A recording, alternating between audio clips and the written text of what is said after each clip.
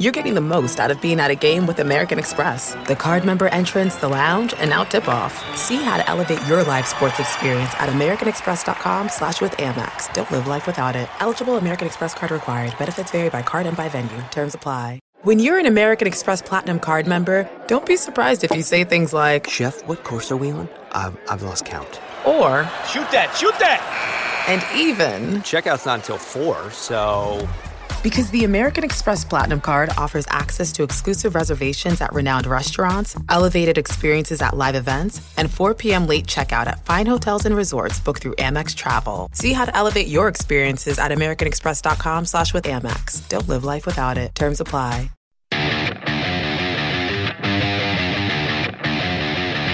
Welcome to the latest edition of March Madness 365. I'm your host, Andy Katz. And on this edition of our podcast, I've got the entire Drew family in the sport of basketball. Homer Drew, the father, former head coach of Valparaiso. Scott Drew, the head coach at Baylor. And Vanderbilt's Bryce Drew. Look, right now in the family coaching tree, if you're keeping track, the Drews have 1,082 wins. 1,082 wins combined for all three Drews. Homer Drew, of course, retired now.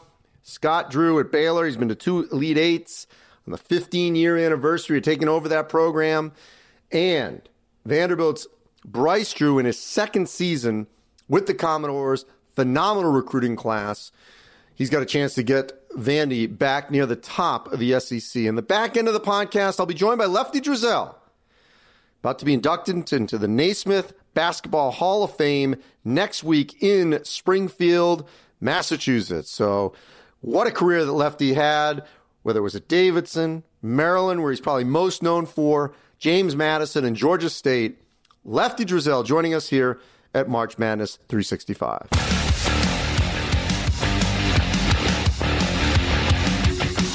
And joining me now here on March Madness 365, Vanderbilt head coach Bryce Drew, formerly of Valparaiso and Valparaiso fame, but now leaving an imprint already on Vanderbilt. Bryce, there's a lot of expectation going into this season.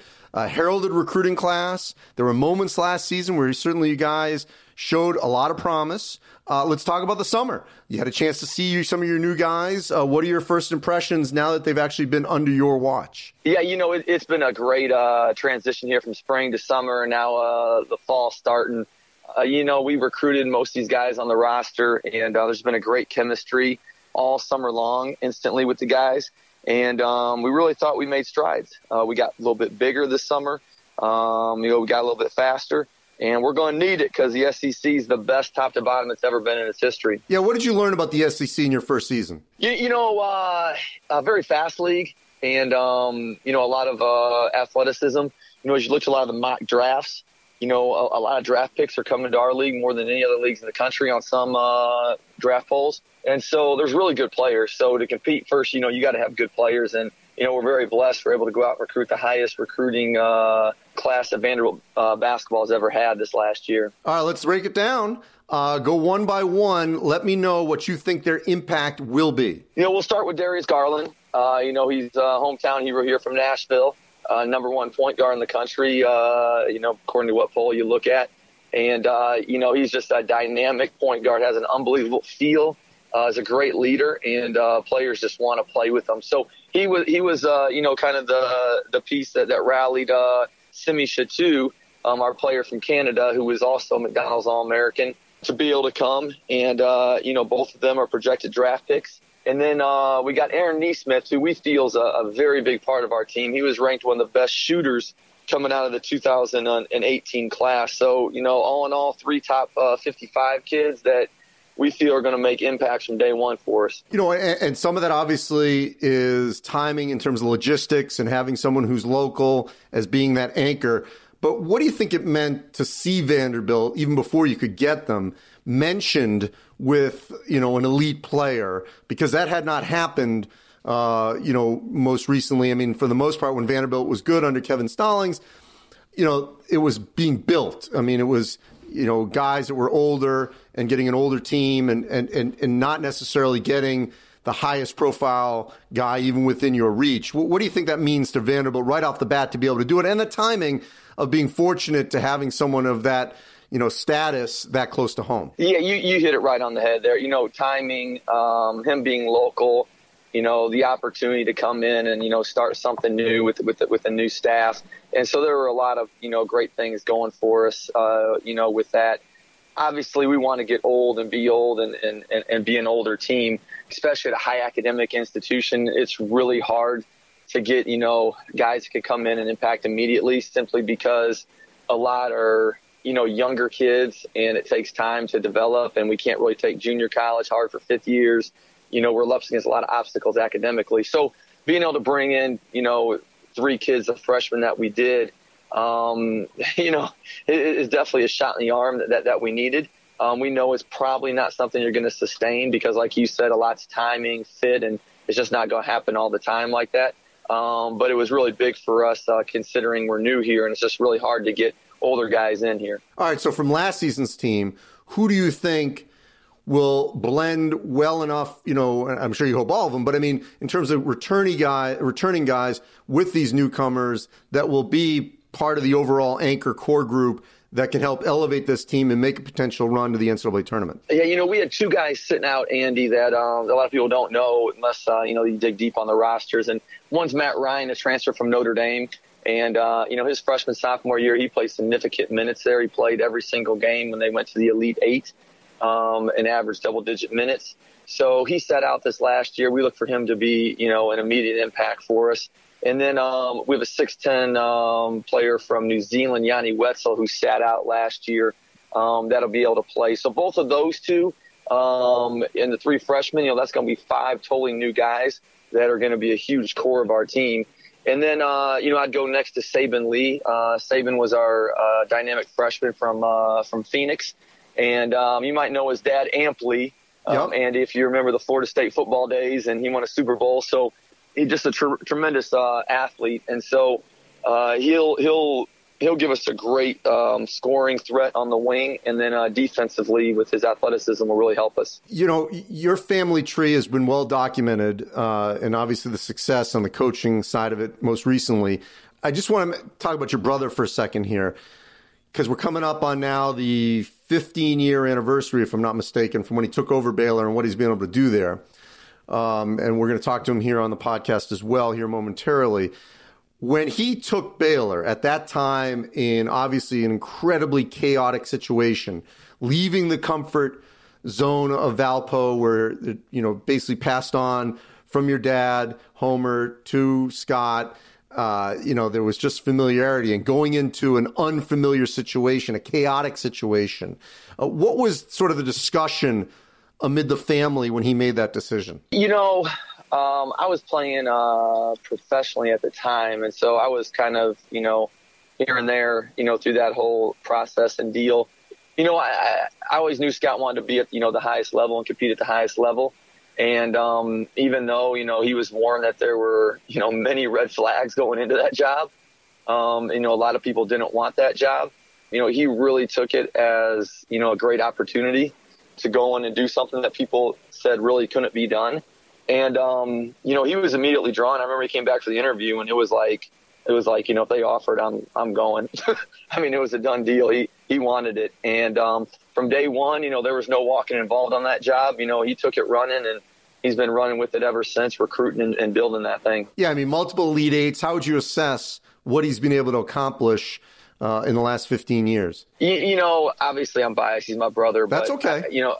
I think it's so undervalued what he's done down there. I don't think on a national scene they realized just how bad that program was.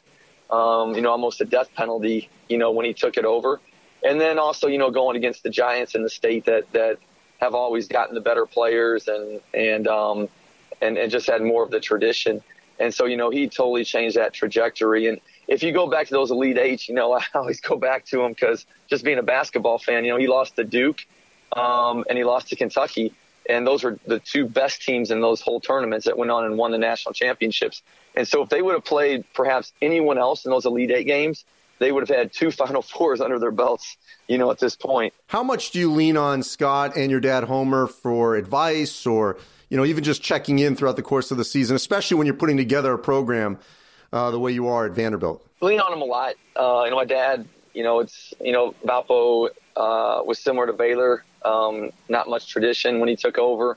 Vanderbilt's had a great tradition, but we've never gotten to a Final Four here. And, obviously all three are private schools, and so there's similarities in that.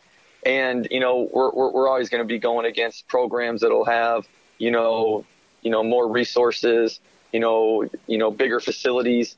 And so there's a lot of similarities with the three. But, I think my dad's blueprint of coaching, as we've talked before, Andy, that's something my brother and I do, even though all three of us have different personalities and different approaches, to the game. How did your dad balance being a coach, raising, three wonderful, it's three, right? You have a sister. Three, yep. Yeah, just making sure. Three wonderful kids, because I've met your sister as well. Especially in his era, the balance aspect, was harder. I think guys get it now who are younger fathers or in their 40s of just how important it is to make sure you've got balance with your kids and obviously your spouse. But I just love your family and the way in which you guys are so connected in a basketball family, travel and recruiting and all that kind of stuff. And I know it was a small town, but at the same time, you guys were able to your dad and your mom were able to keep that balance and have that connection. How was that able to go, at least from the outside, appear to be so smoothly, especially with trying to manage the time that he had to put into that program? Yeah, I don't know how it looked, behind the closed door with he and my mom and everything they went through, because obviously you're a kid growing up, you only see what's in front of you. And so, from my perspective, I don't know how I could, I try to do as good a job as he did, but it seemed like he was there, a lot. Some of my high school games he did not get to come to a lot because they were on the road playing. That was probably one part that I remember. I wish he could have been at more high school games, but, they were playing on the road, so he couldn't. But he always made time, whether before his practice or before, if it's on breaks before his practices or even during school, after his practices at night, for me to be up there with him. And, he always made a commitment, to that time. As far as pushing us in basketball, he never really – the only time I can ever remember him ever really kind of motivating me to really want to play harder was not until my senior year of high school. And so, going back and looking at it, I know he always wanted me just to enjoy playing. He never wanted to push me. He never wanted to make me, work out and do things. And I really don't remember him ever kind of getting on me in a way until it was the end of my senior year, and I was pouting a lot, and I needed a little kick in the behind to stop pouting and go play in our state final. But he was always just a very loving, caring father until, it needed to be addressed. So I'm thinking about your shot, which has been immortalized at Valpo, the shot to beat Ole Miss. We've seen multiple sort of iconic moments, even the last couple of years. Jordan Poole, Michigan, this past tournament to beat Houston. Of course, Chris Jenkins, three-pointer to beat North Carolina for Villanova's national championship. When you're a part of a shot, an immortal shot like that becomes part of the one shining moment, and then you see the others, how much does it bring back your moment when you see these most recent ones that I'm just mentioning? It never gets old. Again, I'm a diehard college basketball fan like you are, Andy, but also, one of the things I enjoy about, how you report and how you do things is there's also always a people aspect to it. It's not just about the game. There's a personal touch to it all. And, looking back, for me, I go back to family in that moment, to my dad and, my brother being on staff and just being a basketball family. And, since I can remember being in the gym, watching his practices, going to road trips, him dropping me off at home on the bus long ago when I was a little toddler almost, so they could go practice at the gym. It was kind of all of that just coming to a T right there. We had never won a game in the NCAA tournament, and that was kind of like one of our last goals that we wanted to do.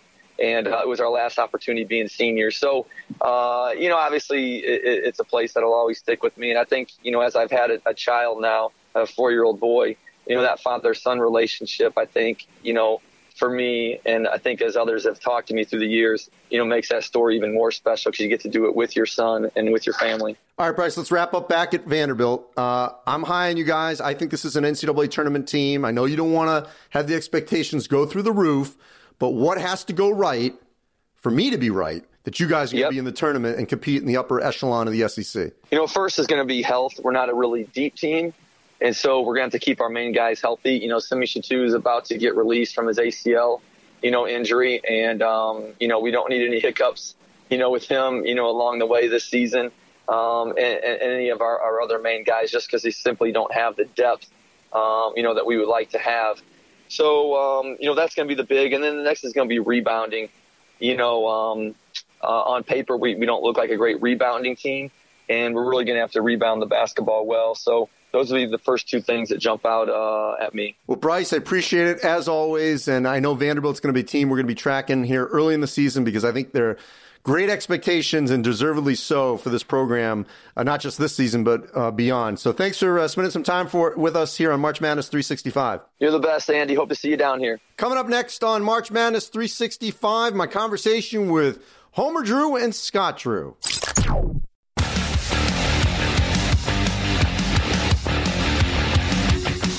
And now joining me here on March Madness 365, the father of this incredible family, Homer Drew. Momentarily, we're going to talk to Scott Drew, the head coach of Baylor. We just talked to Bryce Drew, the head coach of Vanderbilt.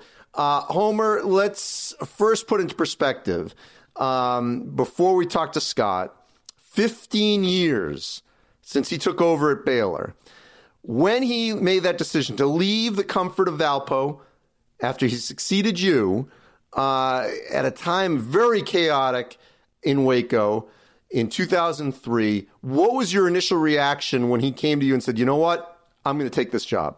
I was very proud of him, Andy, very proud, because to me, there's only one way to go when he first went to Baylor, and that's up, because it was at such a low tide for not only Baylor University, but for all NCAA basketball. So there was only one way to go, and that's up. And Scott always loved a challenge. He loved the opportunity because Baylor being a strong Christian school as well. And so it was a natural fit. It just was a good fit for him. In the 15 years since then, he's had multiple Elite Eights, had a program that was at the bottom of the Big 12, has competed near the top in arguably, the toughest conference, if not, number two, depending how you want to debate it. But how would you assess the job he's done? And I know you're biased, but that's okay, in the last 15 years.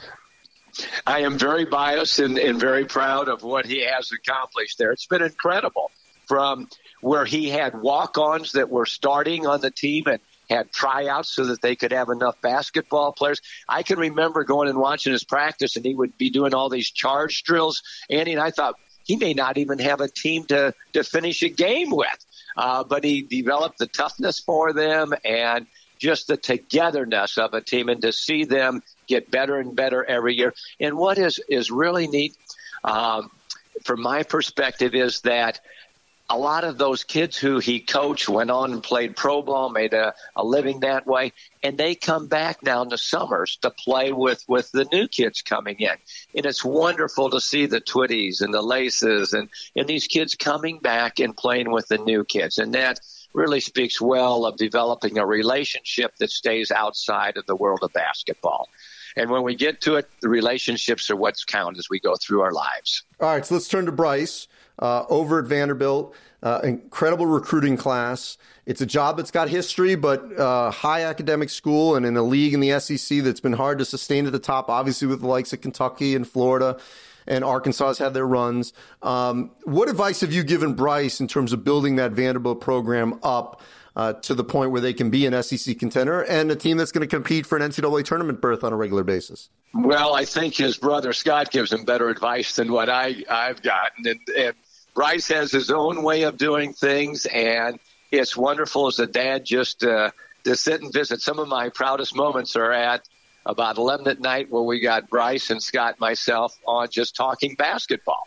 And I think, Andy, I learned far more for them. But both Scott and Bryce they've always loved the sports world. They love about the relationships you built and taking young men and putting them into a team and seeing them develop. And Bryce has got a really young team. Their 3 freshmen are very talented, but to blend them all together is the fun and the excitement of coaching a group of men. Those 11 o'clock conversations, are they conference calls? Are they FaceTime? And how often do those occur? No. Well, they're just 3-way, and it's just between the 3 of us, and that's it. And it's about anything with basketball life or what. It's just makes the dad feel very warm with his 2 sons. And how often do those occur? Oh, depending on how the year's going. It can be very quick. They can be very long. But a couple times a week, maybe more depending on what's going on. And one last thing, Homer, before we talk to Scott, Lefty Driesell, who will be is going to join me here on the podcast, going into the Hall of Fame next week. You guys are in comparable eras in terms of, when he was obviously, building programs, whether it was Davidson, Maryland, went to JMU and Georgia State. He's sort of credited with creating Midnight Madness, had a unique recruiting style. And as he, told me about, his ability to sell, carried over to recruiting. What are your memories of Lefty, and what do you think his legacy is on the game? Well, he had a tremendous passion for the game. And Lefty, I remember the best story when I was talking with him one time. He recruits hard. He sells hard. He was coming in from a recruiting trip. He had time to run into the airport, change clothes, come out, and meet another recruit, and didn't sleep at all that night. I mean, that's the dedication and the love that he had for the game of basketball. And just what you mentioned, to try to build programs. And he was very successful at building programs. All right, Homer, always a pleasure. Best to your family. You've got a wonderful family, and you can always take solace in knowing that you've done your best work as a dad and a husband. Well, thank you very much for sharing that. Here's Scott. All right. How's the adopted son, Andy, doing? Yes, Drew should be my middle name. All right, Scott, let's continue this conversation. Your dad just mentioned these 11 p.m. conversations, the sort of the 3-way conference call. How often do those occur during the season where you, Bryce, and your dad are sort of picking each other's brain? Well, usually it depends how the team's doing. If we're losing, they go longer and happen more frequently. If we're winning, then we're hopefully relaxing and enjoying the evening with our families. So what's great about it, though, is at the end of the day, my dad and brother, obviously we know how each other responds best. And what's great is having a father that not only gives you great wisdom about the profession, but also knows what you need to know as a father and a husband, and make sure that you stay on point with your priorities. And sometimes when you lose, you tend to overreact. And the great thing is when you have somebody that was in the profession as long as he was, he's able to talk you off the ledge, per se. Well, I asked Bryce this, a basketball family, especially, in the 70s and 80s, where there wasn't as much emphasis on, and there should have been, but I mean, there wasn't as much of, sort of the Mr. Mom and the dad, sharing a lot more responsibilities as we see today, as fathers, and, all of us are fathers, in this conversation, and the importance of balance. How was your dad able to keep that balance within your family with the pressures of coaching, especially with 2 boys who wanted to eventually, whether it was playing or, coaching, following in his footsteps? Well, I remember the NCAA used to have rules where you could be gone on the road recruiting year round. And I believe it was like 158 nights. My dad had hotel receipts the last year that he was an assistant. And at that point, the story goes, he came home one night and us kids thought that it was a robber coming home. So we didn't know him very well early on. And what he did was he left a high profile at LSU, where he was on the road a lot, and became a head coach at a smaller school, Bethel College, and was able to spend time with us growing up. And then as we got older, then was back at the Division I level at Valparaiso University. But I think the NCAA has really done a great job in making some rule changes to where you could actually be a husband and be a father rather than work 24/7, 365. And what about your sister? How did she mesh with this, sort of basketball overdosing that was going on in your childhood? Well, she managed quite well. She fouled more than anybody else in the backyard and ended up Converse player of the state, and had her jersey retired and played at Toledo University under Coach Bill Finley, who had a great run there, and I believe was MAC MVP 3 out of 4 years. But she's somebody that, again, knew the profession, knew what it was about. And sometimes after a game, she leaves a great voicemail, or you talk with her, and she's, again, able to provide perspective. And knowing what each person needs, it's kind of like coaching. Some need more positive, some you got to jump on more. The good thing is during the tough times, I think family members know exactly what you need to hear. It's great to be reminded of that. All right, so 15 years later, when you look back, when you took over this job, this is before you were winning triathlons. I know. A long time ago. Yeah, I remember. I was there at the beginning. No, but seriously, multiple Elite Eights. You dealt with being sort of the new kid in the Big 12, and it's sort of like you're almost like that. There's a litter of puppies, and you're the one that can't get in to get the food. And you get pushed out, and then you sort of got your way in there, and you earned your keep. And it wasn't easy. You had to take a lot of daggers. When you look back on the first 15 years, I mean, you could be there a long time. What are you most proud of? Well, to me, it's always in the summertime when our past players come back and work out with our guys and stop in and spend a couple days in town. And whenever you can see guys that helped build the program 15 years ago, 12 years ago, 8 years ago, come back home per se. And now they're telling stories and reminiscing, and more importantly, helping our current guys just understand the importance of Baylor University and being on this team and the tradition and what it means to them. And to me, that's always a sign of you have something special. You got a program. You got something bigger than yourself. So I love that the most. When we first got to the Big 12, I mean, from Eddie Sutton to Bob Knight, Rick Barnes, you had a ton of coaches with a lot of success, and playing in a league where, again, every year we can argue who has the best 2 or 3 teams or most likely to get Final Four teams, but top to bottom, and I know the RPI we don't use anymore as of this year, but going into this year, the last 4 out of 5 years, it was the number 1 ranked conference, the Big 12 RPI-wise. And what that does is it allows you, when you compete against the best, you get better. And I think I've been blessed to learn a lot of great basketball from a lot of great, outstanding coaches. The years when you were in the Elite Eight, I mean, you lost to Kentucky and Duke. They ended up going on. Won it all. That won the national championships. You were right there to get to a Final Four. So on the court, when you think about that progression, how hard was it to get this program to that point? Well, the one thing we could always sell was playing time because when we had the beginning years when you had walk-on starting and playing a lot of minutes, scholarship players weren't too worried about coming in and having an opportunity to play right away.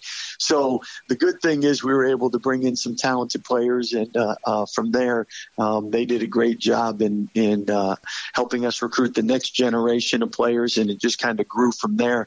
And if you look at it, in the last 8 years, you've 2 Elite Eights and 2 Sweet 16s. And with that, even a year ago when we went to the Sweet 16 and lost to a real hot South Carolina team, we got to number 1 in the nation. And unfortunately, Jonathan Motley got hurt in our last game. And he was the Karl Malone Power Forward of the Year and an outstanding player and somebody that had a great year for us. And I know in basketball, the parity, you're just when it comes to March, if you can get in the NCAA tournament, as you know, that's what makes it the best tournament out there. Anything can happen, and anyone can win a couple games, and next thing you know, you're right there at the Final Four. All right, so how do you find these guys? Because every year, Baylor tends to have, a long, athletic guy that can jump out of the gym, finish around the basket, block shots, and it's a different name. But every couple of years, I feel like you've got that same prototype guy, different levels of professional in terms of potential. But you end up finding these guys. How? Well, we have a great staff, and they get a lot of the credit. But I also think the culture, and what I mean by that is the past players, when they come back and help our younger guys. Nowadays, you go out and recruit, and players are bigger, stronger, more athletic, faster than they've ever been because they're starting strength and conditioning at a younger age. They're competing at a higher level because the best play against the best in the summer times. So to me, really, when they get to college, who's able to continue to grow and who's able to spend time in the gym and get better and not be not have that entitled attitude or get distracted with all the other opportunities in college. And again, I think our past players coming back and just speaking truth and making sure and helping our guys stay on point. And then I think development-wise, since 2010, we've been blessed to have a ton of players that weren't top 100 or 5-star guys get drafted. And because of that, I think those guys telling the younger guys, hey, this is I was 0 stars ranked coming out, or I wasn't in the top 500 in the nation, but I worked hard every day, and this is where I got. And I think that helps. Because they listen to coaches, but they listen more to their peers. So, Scott, you get this program to the Elite Eight multiple times. You came in when it was at the bottom. The natural thing would be to leave. That's what people would assume you would do because you came in, you did what you said you would do. You got them to a certain level. You got them on the doorstep of the Final Four. Why have you stayed? Well, I think it's first and foremost the people, and we've been blessed to have a lot of great people that from the administration I've been able to work with to the presidents and people across campus and the staff that we've been able to have, and then the players. When you like the people you're with, it's harder to leave, and you feel like you're part of something bigger than yourself. So for me, that's always been, and that's why we won't let you out of our family. The Drew family loves Andy Katz. So what's crazy, you're with Scott, us for life. well, thank you. But what's crazy is when you got there, the basketball program was the one in turmoil, and really, and obviously, there's been a lot of issues with football. You guys now are the stable program. The script has flipped. Obviously, there's been a change at the top in the president level and the athletic director, and you've had to deal with all that, having new bosses, and yet your program is the one that actually has been the stable one, the one that they can count on, that we don't have to worry about. Not that you always have to worry about football, but obviously it's been well documented what's going on. So, how much satisfaction do you get from that you've been able to, build a program also that they didn't have to worry about? You're going to do what you need to do and not have to, be one that's going to be an issue. Well, that goes back to the players and the staff that we've had. They deserve the credit. They're the ones that have carried on our expectations. This year we're in the top 10% APR for the 4-year rolling average for graduations for student athletes. And as you know, that when you got into coaching, you want to help people reach goals and dreams of becoming NBA players and national champions. But at the same time, we know how important them graduating and having a chance to be successful after basketball. And again, being in the top 10% APR, that's a great reward, and speaks volumes for all our student athletes that we've had. All right, before I let you go, Scott, this team, I didn't know where to put you guys. You're on the bubble last season. And I will qualify this by saying that when I did like some power rankings over the summer, a lot of schools and leagues like the Big 12, even if I have them lower in the standings, that doesn't necessarily mean I don't think they can make the tournament, because as we saw last season, up until like the final 2 weeks, you could make an argument that 9 of the 10, maybe only Iowa State, was not on the radar of the selection committee. So that's a pretty great percentage. And I would assume it's going to be something comparable to that again next season, or this coming season now that the semester has started. Where does your optimism lie in terms of the pieces that you've got back and coming in to where you guys can be, at the very minimum, a bubble team and a team that's going to be in the tournament? Well, I think the bad news is you lose your 4 leading scorers, and you only return 3 scholarship players that actually scored for you or played minutes for you last year. So you do have a lot of new players. That's the bad news. The good news is we did have 2 transfers sitting out.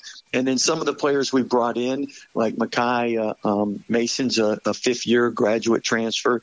We brought in a couple junior college players. So it's not like you brought in 8 freshmen. And again, Kentucky's shown that can work and be successful. But normally most coaches want to stay away from having 8 freshmen in a Power 5 conference. So with us, we have a lot of new players. They do have a little more experience than people might think. And one thing is, this summer they've been extremely hard-working group so far. So if they'll keep up that, as we know, the harder you work, the better things happen and turn out for you. Just like every time in your races, you do better and better because of your hard work, my man. We're trying to do the same thing. All right, Scott, before I let you go, we know about Makai Mason. If you follow the sport from Yale, and you guys actually played them in the tournament a couple years ago in Providence.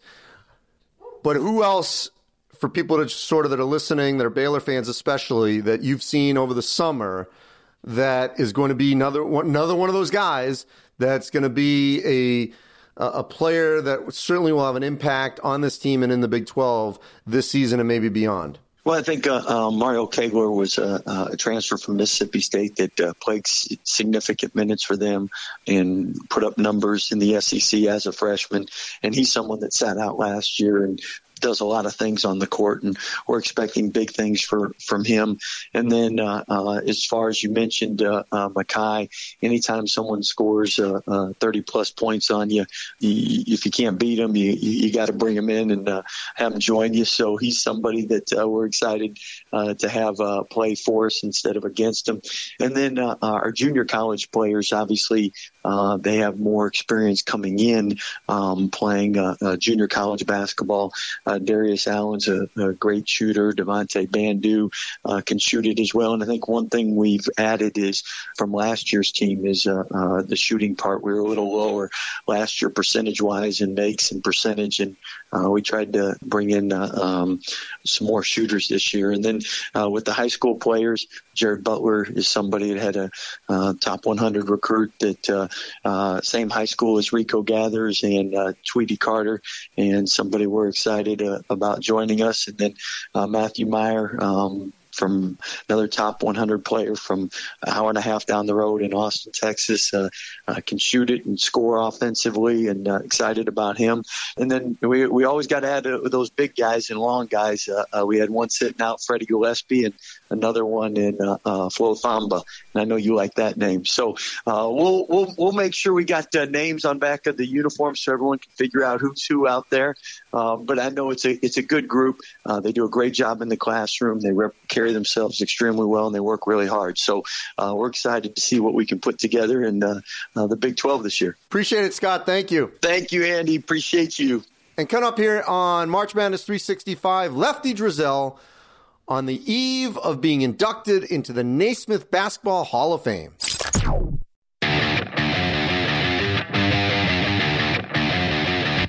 And now Now joining me here on March Madness 365, Lefty Driesell, on the eve of being inducted into the Naismith Basketball Hall of Fame. Congratulations, Lefty. I know this has been a long time coming. Let's go back a little bit of time, just a few months ago. What was your initial reaction when you finally got the news that you were going to be inducted into the Hall of Fame? Well, I think it's a great honor for anybody that's ever coached basketball. You know, it's the ultimate honor that you can get.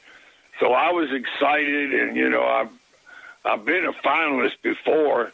So, but, you know, if I'd have gotten in 18 years ago when I stopped coaching, everybody would have forgotten me by now. So it turned out good.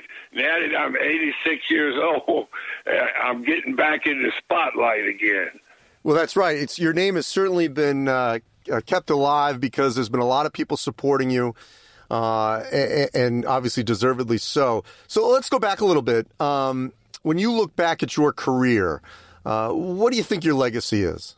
Well, I don't know. I think it is that wherever I coached, I won. You know, in coaching, you got to win. You don't get in the Hall of Fame or anything if you don't win. So I won as a high school coach. In fact, in high school, we won 57 straight games at Newport News High School. And Moses Malone, who's from the state of Virginia, never beat that. He won 52. Alonzo won about 54 or something, but we won 57. So I won in high school, and I was a JV coach. I started out as a JV coach and won a championship my first year as a JV coach at Granby High School, where I had gone to school. And then I went to, after Newport News, I went to Davidson, who had never won anything. They had never won a tournament game or regular season championship or anything. And in 3 years, we had them in the top 10. And every player that played for me at Davidson played on a final top 10 team. Then I went to Maryland, and I had 5 or 6 or 7 final top 10 teams, and they had only had one final top 10 team in the history of the university.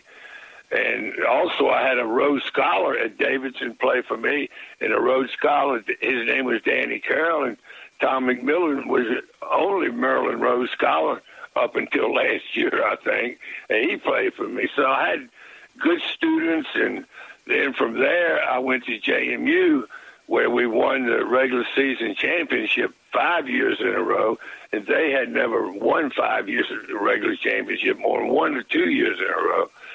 And then I went to Georgia State, the president told me when I took the job, said, Lefty, if you win every game for 20 years, we're still going to have a losing record.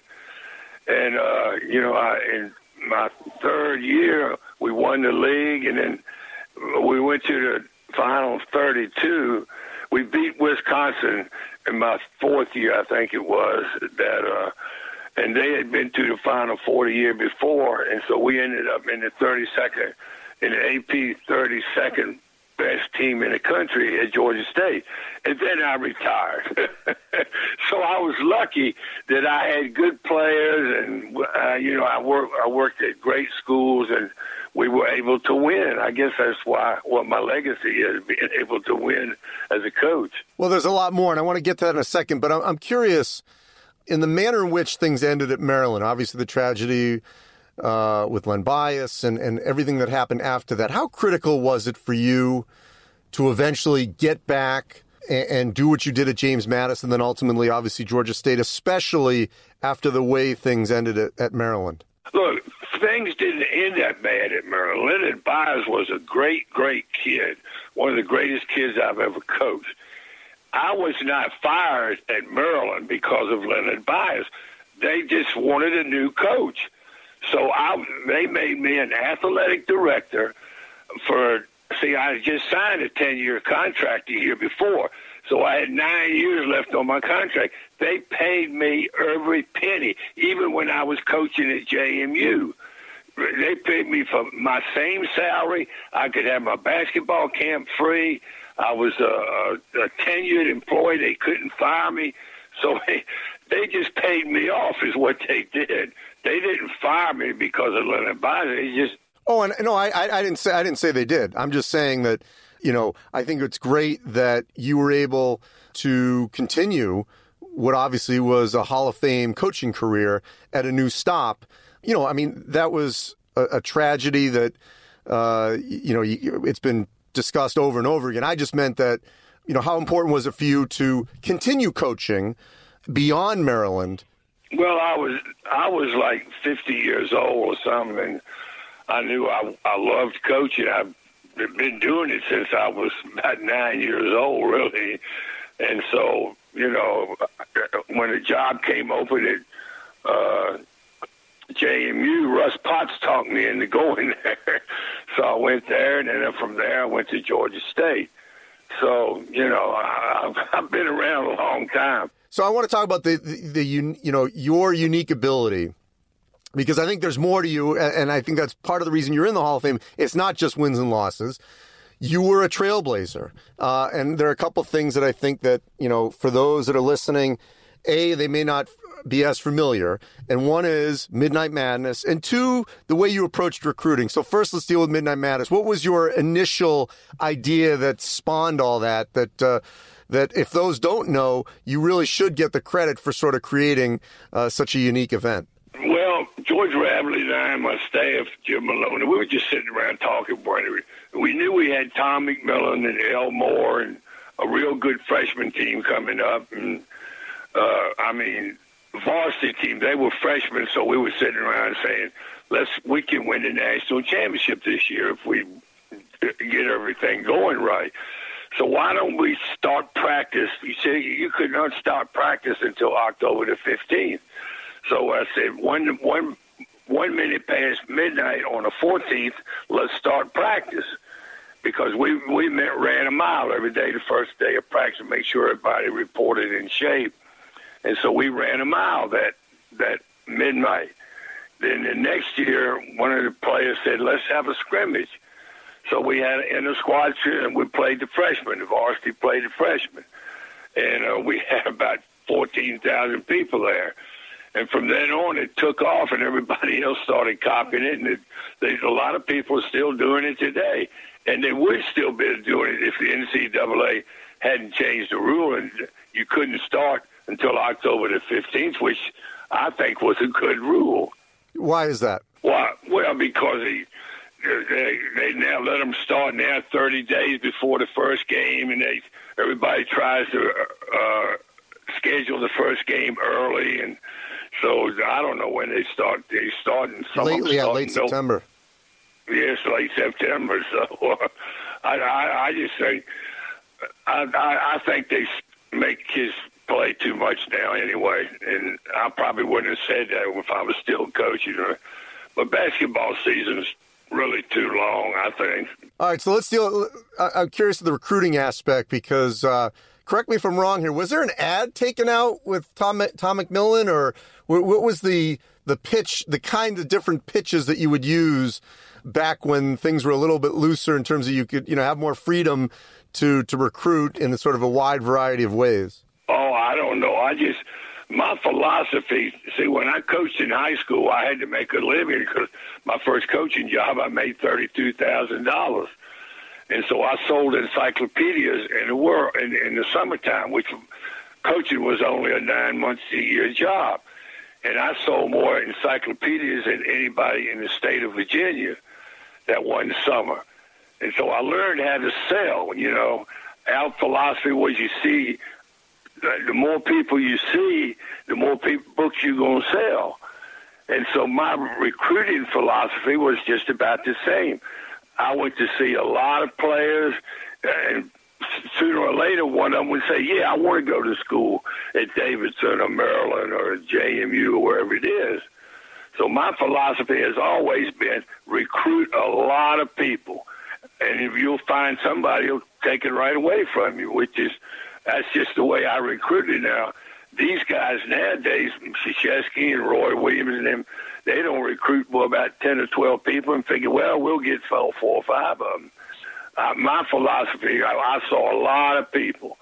And, hopefully we would get 3 or 4 of them. But I'm curious, Lefty, what's something you did then in terms of a pitch publicly or privately that you look back and you say, you know what, either they wouldn't allow it today or it's not done today? Well, back then, I could go see a kid 24 hours a day, 12 months out of the year.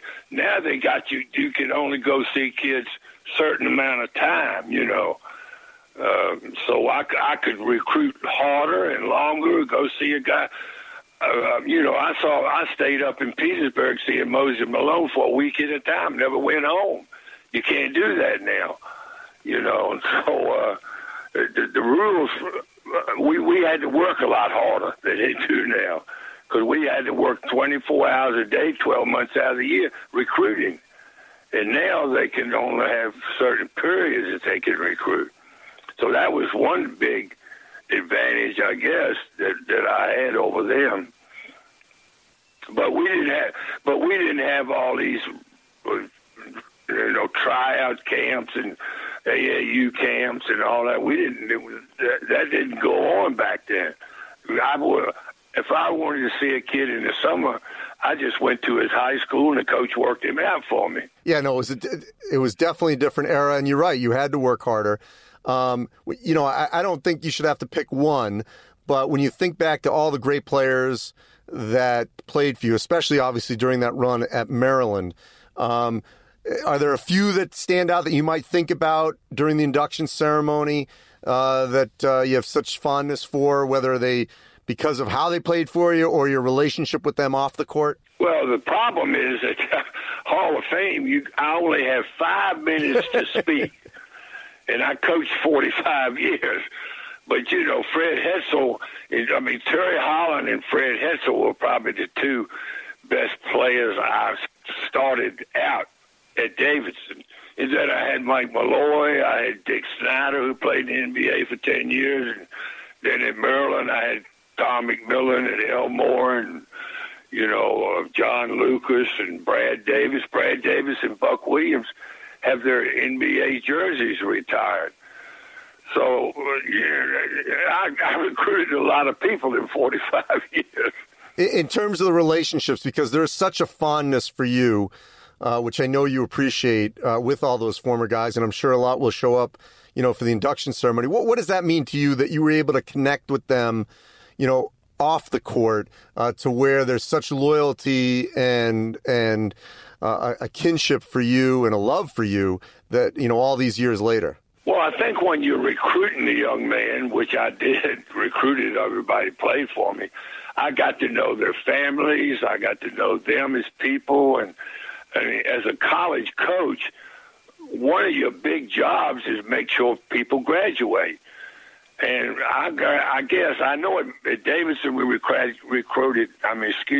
graduated everybody but one kid, and he married a girl whose father owned a textile mill, and he only about 4 or 5 credits short. And at Maryland, I graduated about 85 to 90% of everybody. And same, I think the people that played for me, about 80% of them, maybe more than that, received their degree, which is one of your jobs as a college coach is to make sure your players graduate. And that's what you tell their parents, and that's what you tell them. And I was coached at pretty good academic schools, great academic schools. And how about your assistants? I mean, the coaches that worked for you that went on to be, successful as well. How about that group, that population that you were able to impact as well? Well, right now I have, I think it's 14 of my former players or coaches still coaching today in 2018. My son is coaching today, and 3 of my grandsons are coaching today. So I've got 4 of my family that's still making a living coaching. So I'm proud of all of those people. Terry Holland took a team to the Final Four. It was a great coach and did a super job, and George Raveling is in the Hall of Fame, and so a lot of my players and my relatives have gone into coaching. And Lefty, before I let you go, If you can just sum up what basketball has meant to you, what has it been? Well, it's been everything. You know, I've been married 67 years. Okay, I married my wife when I was a sophomore at Duke, and she's been with me ever since. And she's been my number one recruit, let's say. And I love her to death, and it's been a lot of fun. And I don't make the money that these guys, I told you. My first coaching job at high school, I made $3,200. My first coaching job at Davidson, I could have made $6,200 if I stayed in high school, in Newport News High School. I went to Davidson for $60,000. I went to Georgia after, and we were number 3 in the country my last year there. I went to Maryland for $14,000. And so, you know, these guys, but I tell you, I made most of my money off of basketball camps. You know, I was one of the first coaches in the South here that ever had a basketball camp. I copied it after Campbell College. Fred McCall ran the one there. And so, you know, I don't hurt for money. I'm certainly not as wealthy as these guys are now, but I eat whenever I want to eat, and I got a great place to live, and I own a couple of homes, and so basketball has been super to me. And getting to this Hall of Fame is like the cherry on the top of the ice cream. So it's been super. I've had a great life, and I couldn't complain about anything. And I played at Duke. I'm in the Duke Hall of Fame, and so, you know, basketball has been great to me, and I hope that I've added something or helped basketball become a better sport. You have, Lefty, and I'm so happy that you finally got in when you can appreciate it and feel the love that I know will be forthcoming in Springfield next week. So congratulations again, Lefty. Okay, well, thank you very much. Nice talking to you. And that'll wrap up this edition of March Madness 365. As always, go to all our social media platforms at ncaa.com and March Madness to find our podcast, March Madness 365. And, of course, wherever you find Turner Podcasts, you can find this one. Let us know what you think. And as always, thanks for listening.